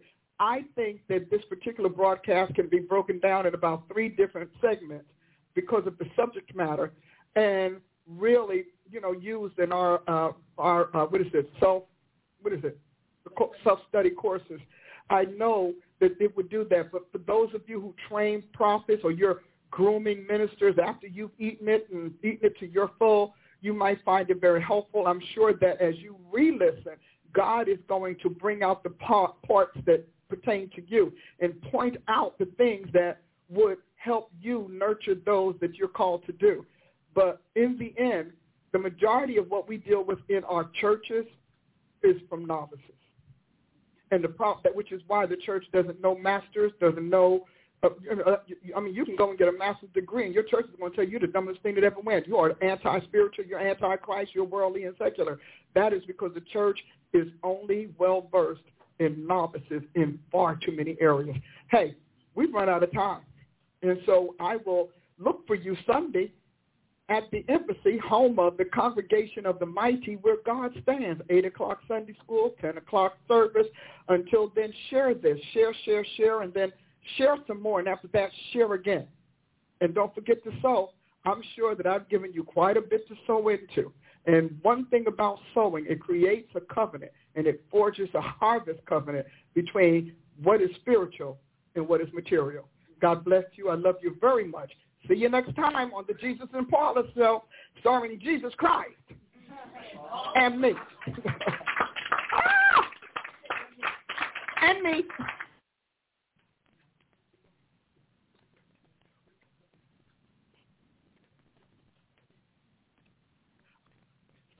Lucky Land Casino, asking people, what's the weirdest place you've gotten lucky? Lucky? In line at the deli, I guess? Aha, in my dentist's office. More than once, actually. Do I have to say? Yes, you do. In the car before my kids' PTA meeting. Really? Yes. Excuse me, what's the weirdest place you've gotten lucky? I never win and tell. Well, there you have it. You can get lucky anywhere, playing at LuckyLandSlots.com. Play for free right now. Are you feeling lucky? No purchase necessary. Void where prohibited by law. 18+. Terms and conditions apply. See website for details.